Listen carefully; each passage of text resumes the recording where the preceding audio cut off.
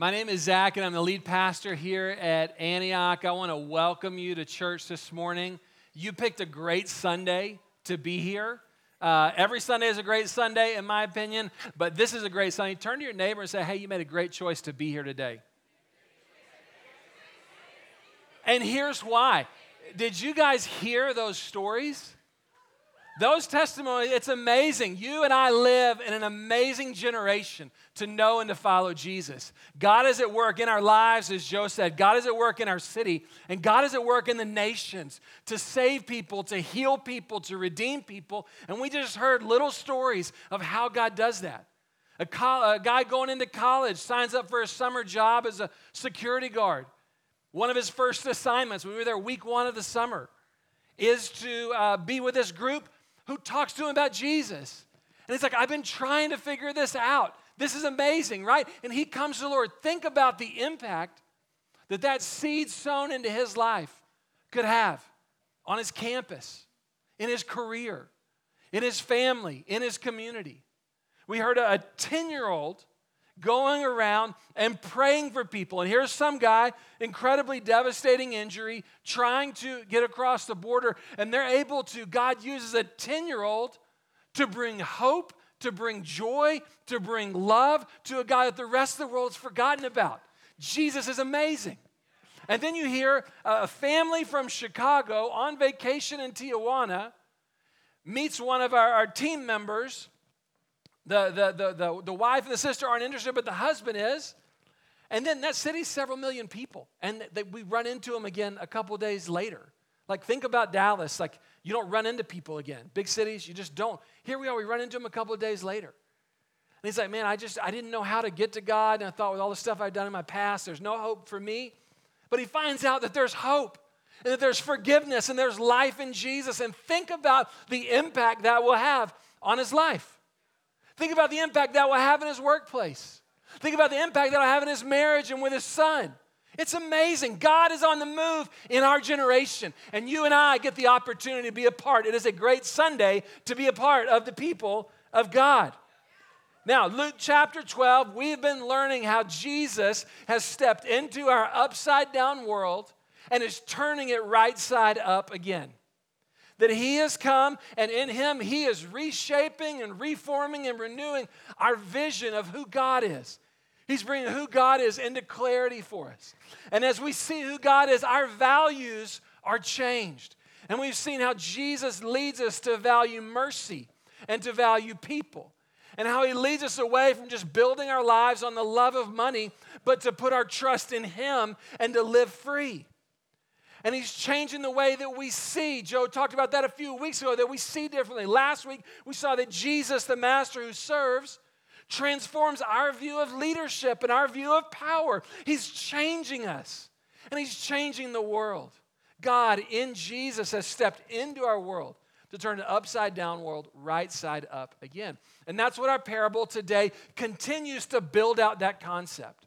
And what we're going to see as we study today is that God, part of his plan to turn the world right side up again, is to end evil once and for all. To put an end to wickedness, to put an end to injustice, to put an end to things that steal and kill and destroy, and to establish life, and to establish righteousness, and to establish goodness, and establish truth. That's what we're going to learn about today. And I guarantee you're going to leave here, if you pay attention, you're going to leave here encouraged and inspired at the goodness of God for you. And you're going to be equipped to go into your week to have purpose and intentionality. That it's not just some people on a mission trip that get to be a part of what God's doing, but God's on the move in your home. God's on the move in your workplace. God's on the move at your campus. God's on the move at the summer camp you're at this week. God is on the move, and he's healing and he's redeeming the world. Luke chapter 12. I'd encourage you to open your Bibles, and we love to look at God's Word. We love to study it, so pull out your phone, pull out your smartphone, your dumb phone, your whatever phone. You've got Bibles in a seat back in front of you if you don't have one or if you brought one. Luke chapter 12, verse 39, Jesus speaking, and he says this. He says, "But understand this, if the owner of the house had known at what hour the thief was coming, he would not have let his house be broken into. You also must be ready, because the Son of Man will come at an hour when you do not expect him. Now, this, I think, is one of the more confusing parables that makes you scratch your head and stop and be like, wait, what does a house break-in have to do with anything? Right? And to just help us wrap our brain, get oriented to this parable, an important thing for you and I to remember is that term Son of Man in verse 40 is Jesus' favorite term to describe himself. It is a title that he uses to describe himself over and over and over again. It's a term with a rich theological history, which we've talked about before in our Luke study. And when he's talking through this parable and he's talking about the Son of Man coming, he's talking about himself. He's talking about himself. So let's read it again and replace Son of Man with Jesus. He says this, "But understand this, if the owner of the house had known at what hour the thief was coming, he would not have let his house be broken into. You also must be ready, because Jesus will come at an hour when you do not expect." So it starts to come into a little bit more clarity. The next key to understanding what Jesus is saying here is that phrase, thief, the hour that the thief is coming. Remember, in our last parable, Jesus was the master. In this parable, Jesus is the thief. In our last parable, we, humanity, were servants. In this parable, we're the master of the house. And so this idea of Jesus being a thief, it doesn't just show up here. It's actually a phrase that's used a number of times in the New Testament to describe Jesus in his return or his arrival. Let's look at one. In 1 Thessalonians 5, it says this, "Now concerning the times and the seasons, brothers, you have no need to have anything written to you, for you yourselves are fully aware," catch this, "that the day of the Lord will come like a thief in the night." There's that same image, a thief coming in the night. And here it says the day of the Lord will come. "While people are saying there's peace and security, then sudden destruction will come upon them, as labor pains come upon a pregnant woman," meaning suddenly, "and they will not escape. But you are not in darkness, brothers, for that day to surprise you like a thief." And when this term thief in the night is used, it's connected, as we see here in 1 Thessalonians, it's connected to this idea of the day of the Lord. And so when Jesus is talking about the thief coming in the night, he's referencing a concept that's been with the people of God for many, many, many years, that the Lord was going to break into our world, was going to establish righteousness, was going to put down evil, and was going to release the things that lead to life. The first place that we see this in the Old Testament was when God delivered his people out of slavery and bondage in Egypt. He broke in and he defeated their enemies and he brought them out and he established them as a new people and gave them a vision for righteousness, gave them a vision for life, and they referred to it as the day of the Lord, the day the Lord broke in. And as time passed and they faced new enemies and new oppressors and new evils, the prophets of God would begin to speak about another day, that it wasn't just a one-time event, but there would be a new day of the Lord, where God would step in again and would set things right, that God was at work in our world to set things right. Eventually, though, interestingly enough, a prophet arises named Amos in the Old Testament, and he talks about the day of the Lord. But as he talks about it, he says the people that God's going to come against are not the Egyptians over there or the Babylonians over there. God is going to come against the people of God, because the people of God have become corrupt. They're doing the same thing that their oppressors did. Now the ones that were oppressed are doing the same thing that the oppressors were doing. They're calling things that are wrong, they're calling them right. They're calling things that are right, they're calling them wrong. There's injustice in the land. There's wickedness amongst people who say they're the people of God. And God says, I don't show partiality. The day of the Lord is going to come against you. And we see that play out as they're sent into exile, as their empire is destroyed, as they go into being servants under the Babylonians. And then we see in the arrival of Jesus, We see this same language of the day of the Lord being used, that God was breaking in to human history. We see it again used at the crucifixion and the resurrection, the day of the Lord. But here we see another use, and that is the final day of the Lord. That there was going to be one day where God was going to step in and once and for all put evil to an end. He was going to establish righteousness. He was going to establish the kingdom of life, right? And that he was going to break in and bring evil to an end, the day of the Lord. So here Jesus is saying, he's saying, just like a thief comes in the night and the master doesn't know to expect it, so too will the day of the Lord come. I will return. And so it's important that you are ready. Now, if you're anything like me, you probably have a very strange relationship with end times type thinking. I remember for me, and I want to share a few stories that maybe one of these will connect with you. As a 13-year-old, I went to a summer camp. It was a Christian summer camp where you played sports. So you play sports all day. They do a devotional Bible study in the night. And I remember vividly, it's the only thing I remember from the camp, other than playing sports, was this, that one night the counselor decided to go into a Bible study where he talked about the current events that were going on in our world and the different countries, and how these were all signs that the end of the world was coming and coming quickly.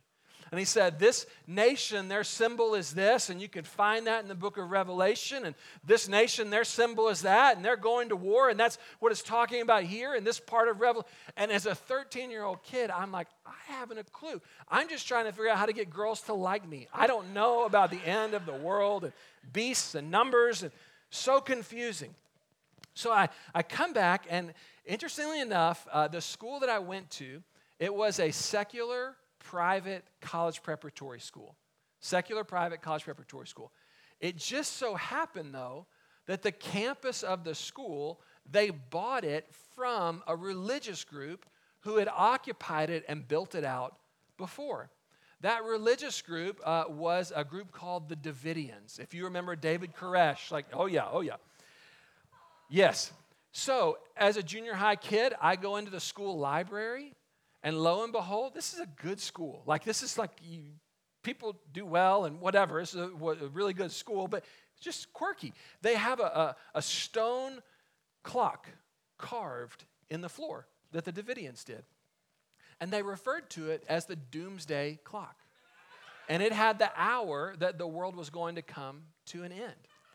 So think like if you're a homeowner, think the people that owned your house before, you move in and you find this like, well, that's weird. So I remember as a junior high kid, I'm like, every time you go to the library, I'm like, is that true? Like, how does that play out? Could that happen before I go to grammar class, please? Like all of those things, right? It was just this weird relationship with, I don't even know what to do with that. Around that same time, David Koresh and the Davidians, they get into their conflict with the ATF just outside of my hometown. And I remember trying to figure out what was going on, and supposedly he knew, again, from Scripture, these seals that he knew that no one else knew, and that's why the world was about to end. And I was just really, really confused. I went to college, and I started out at a secular state school, and I was taking a film class, and the professor gave us a book for one assignment that we had that was a Christian book about the end of the world. And in this book, the guy knew the date and the hour that the world was going to come to an end. And I remember reading it, and of course the date had long since passed. And I was like, this is crazy. And then when I began to follow Jesus, I had friends that were really into this series of books called Left Behind. Any Left Behinders? And I was new to Jesus. I was new to all this. They awaited the next volume of that book to come out like a new chapter of Scripture was being delivered. And they would quote them and pour over. And again, I just have no clue. I'm like, this just feels so strange. I don't even know what to do with it. And if you're anything like me, which I imagine if you've grown up in Texas or really America, you probably have one of those experiences. And we read this and we start talking about this and your spidey senses start going off. Of like, oh, I don't know, you know. And honestly, as a pastor and a preacher, I would have liked for us to just skip to the next parable because this is just, Yeah, one of those where you're like, man, I'd like something easy, like go love your neighbor this week. That would be great. But I want us to dig in a little bit here because as I've taken time to really reflect on this, I realize that this idea of the day of the Lord, of Jesus' return, reveals to us the goodness of God in some incredibly profound ways. And that's what I want to point out to you today as we go through. I want to show you, just as we study together, a few things to consider.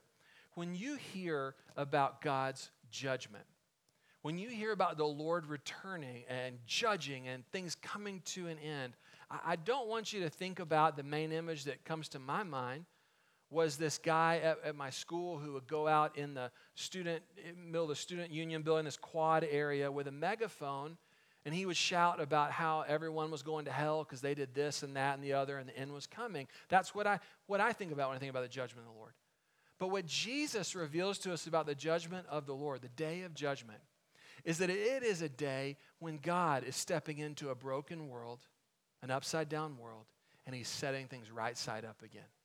One of the main images that's used, it is a day of restoration, where God is going to restore that which is good. God is going to restore that which is just. God is going to restore that which leads to life.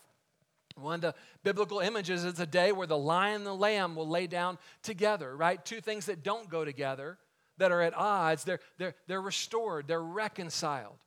So when you hear Judgment Day, I want you to think this is a day of restoration.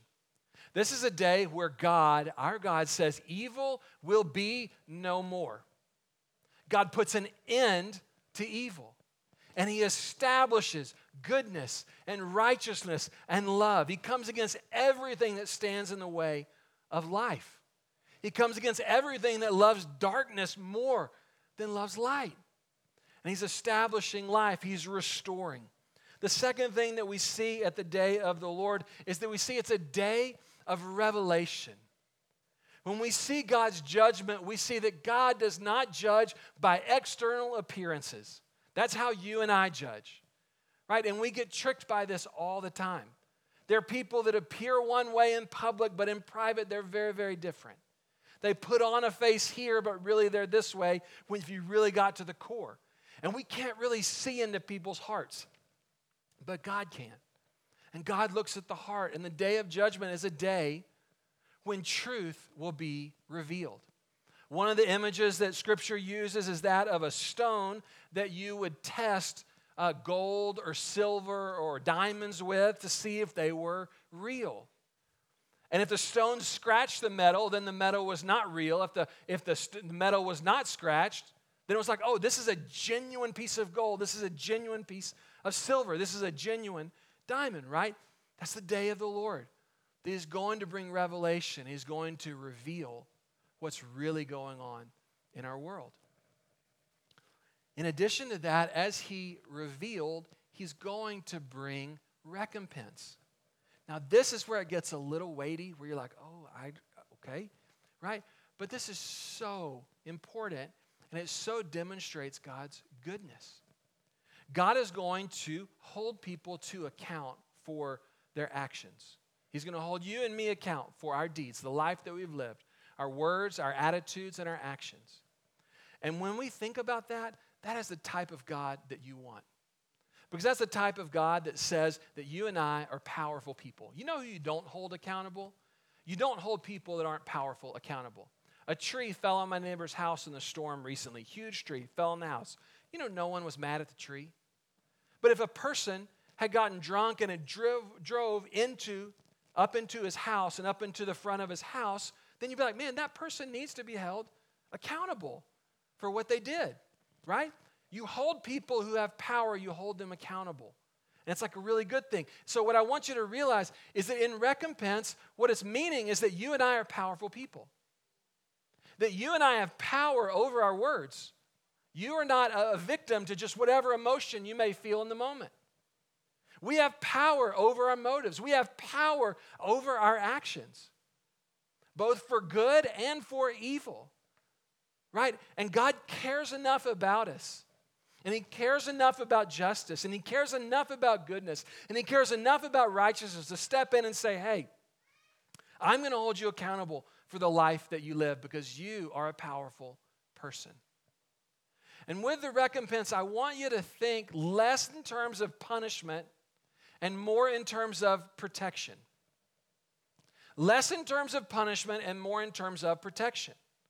What God is saying in his judgment is that those who love darkness, those who love to steal and kill and destroy and call things that are right, call them wrong, and call things that are wrong, call them right. Those that love that more than love God's ways and God's kingdom of life, they will not be permitted to stay in the kingdom of life any longer because he's protecting life. He's protecting life. If someone comes into my house and starts harming my family, me telling them, you cannot be here, you need to get out, right? That's loving. That's restoring. That's protecting life. And that's what's happening at judgment. I want to encourage you to think in terms of that God is giving people what they really want at judgment. Those who really desire to live apart from God, those who really desire to live apart from God's ways, those who desire to have their own standard of righteousness, say, this is how we want to do life on our terms, right? On this day, God says, I love you. I have tried to restore you. I've tried to heal you. You have not wanted any part of me. So I'm going to let you have what you want. And that love for darkness is just going to grow and it's going to destroy you, right? But God is going to do that because he's protecting life. And on that day, it's a day of reversal. Jesus said, many who are last will be first, many who are first will be last. Those that are high will be low, those that are low will be high, which means there's going to be a lot of surprises on that day. Now, when Jesus starts talking about this, who's he talking to? He's talking to the people of God.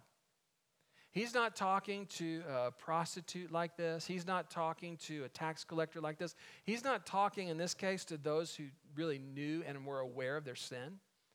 He's talking to people that have become religiously proud. And he was calling them to account. Jesus, when he relates to broken people, when he relates to humble people, when he relates to people who know their need for him, well, his topic is not judgment. His question is, will you let me heal you? Right? To people who don't know their need, he's trying to highlight, I want to help you see what you're not seeing. That there is a day that's coming, and I want you to be a part of the kingdom of life. But you have to make that choice, and you have to follow me. So one pitfall that people can get into when we start talking about this, if you'll look in verse 39, it says that if the owner of the house had known at what hour the thief was coming, then he could have been ready. And so sometimes Christians, in trying to live this out, have really tried to dig into the supposed hour and knowing that hour at which the Lord is going to return. And I think some end times theology is helpful. I love having a discussion about it with you. But we can get into some really weird rabbit holes and get really distracted from the purpose that Jesus is telling the story for.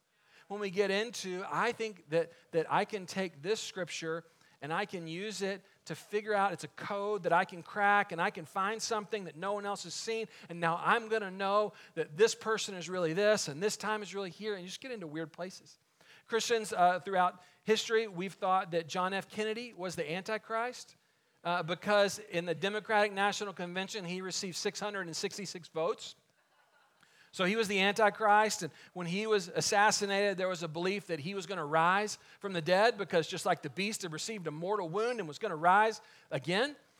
People have thought that the credit card company Visa is the Antichrist because you could take the letters in Visa and correspond them to numbers, and they would add up to 666. Same thing with Hitler, but you had to leave out a letter on Hitler to make it work, but that's neither here nor there, right? That's the Antichrist.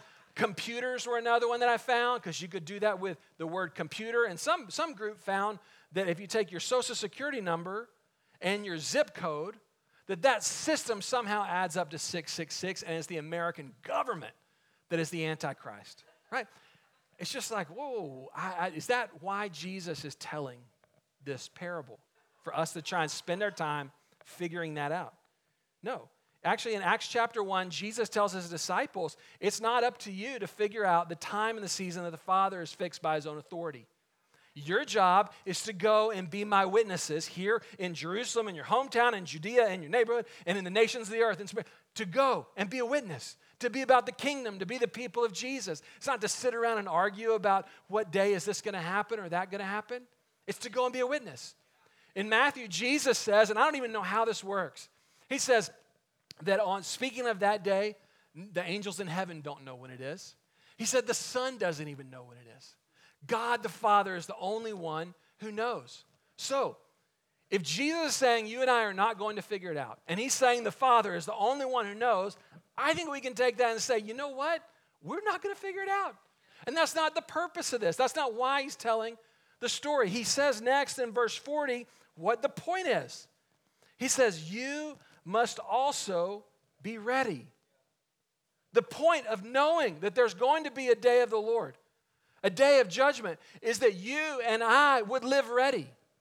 And if something is going to happen when you don't know when it's going to happen, it means you can't just say, well, I'm going to put that off until about 2 days before the day of the Lord. No, it means you need to embrace the readiness now to live out your faith.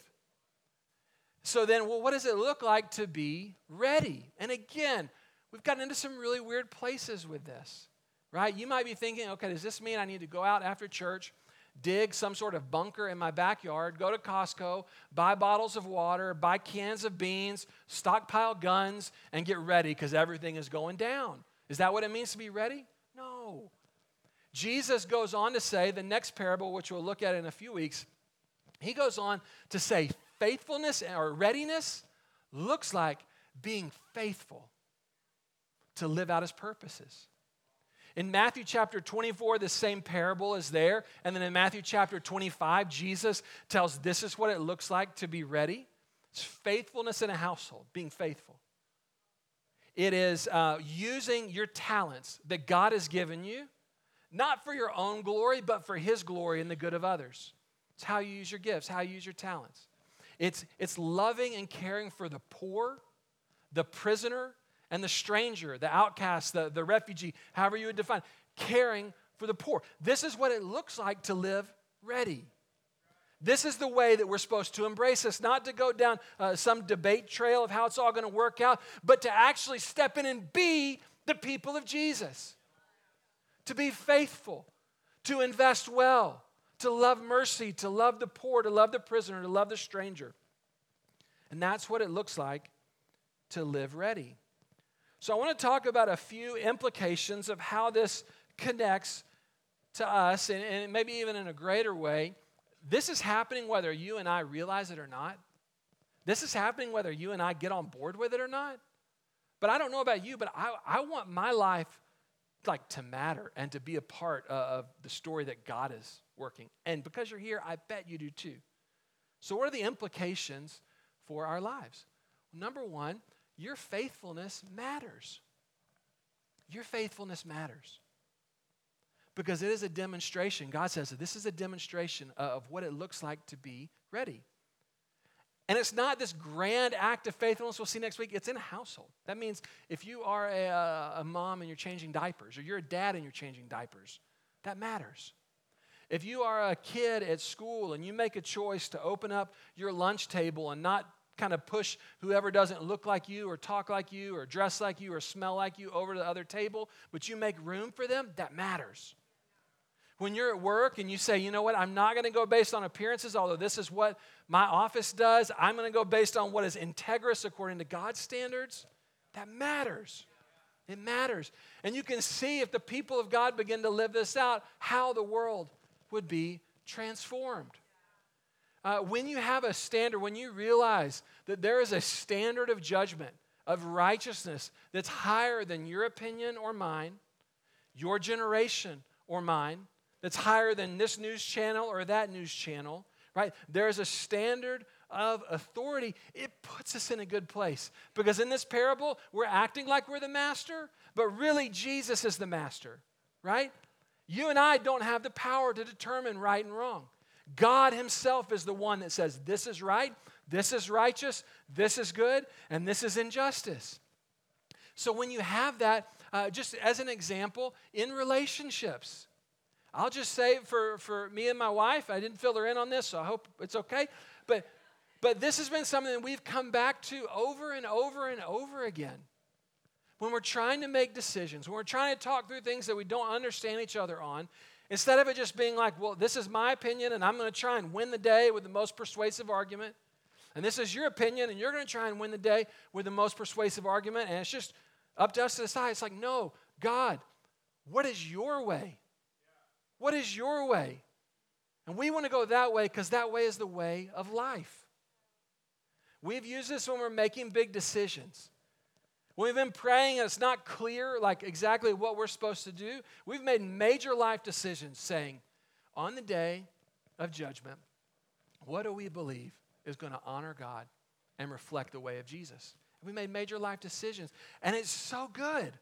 It's so good. It's so freeing, not just to try and need to figure everything out on your own or to try and define your own terms of right or wrong or to get swayed because CNN says this is right, but really it's wrong, and Fox says this is right, but really it's wrong. You have a standard that is steadfast and sure that you can stand with and be confident with.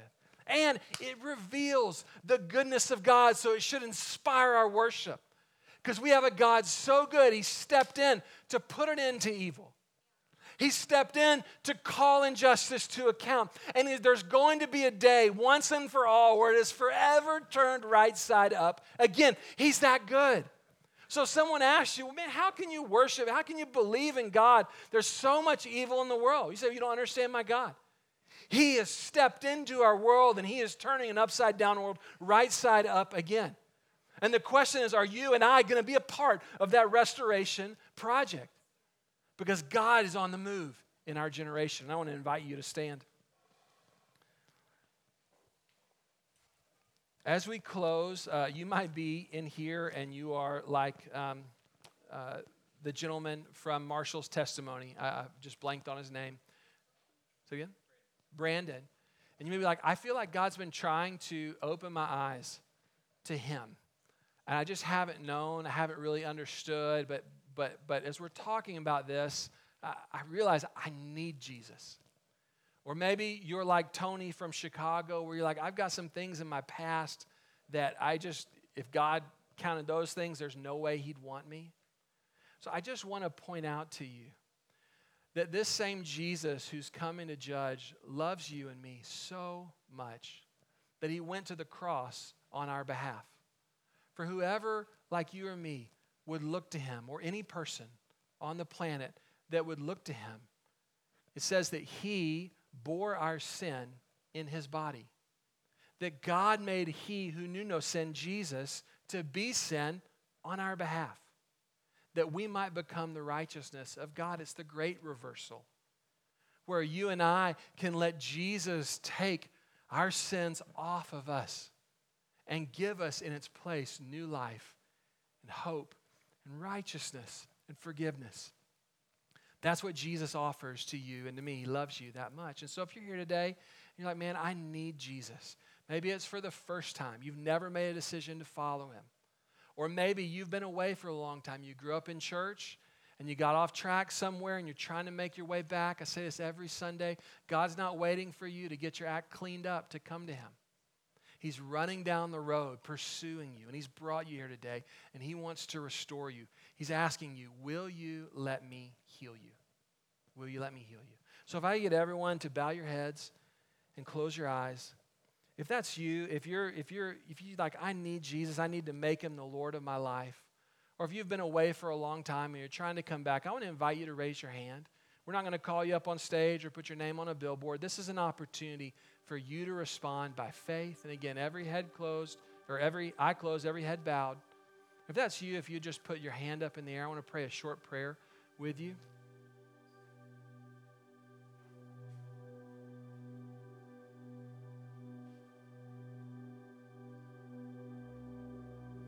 All right, I'd like to ask everyone to join with me in this prayer. You can just repeat after me. Jesus, you are so good. Thank you that you love me.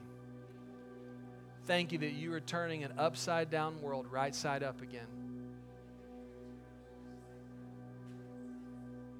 I need you. I need your forgiveness.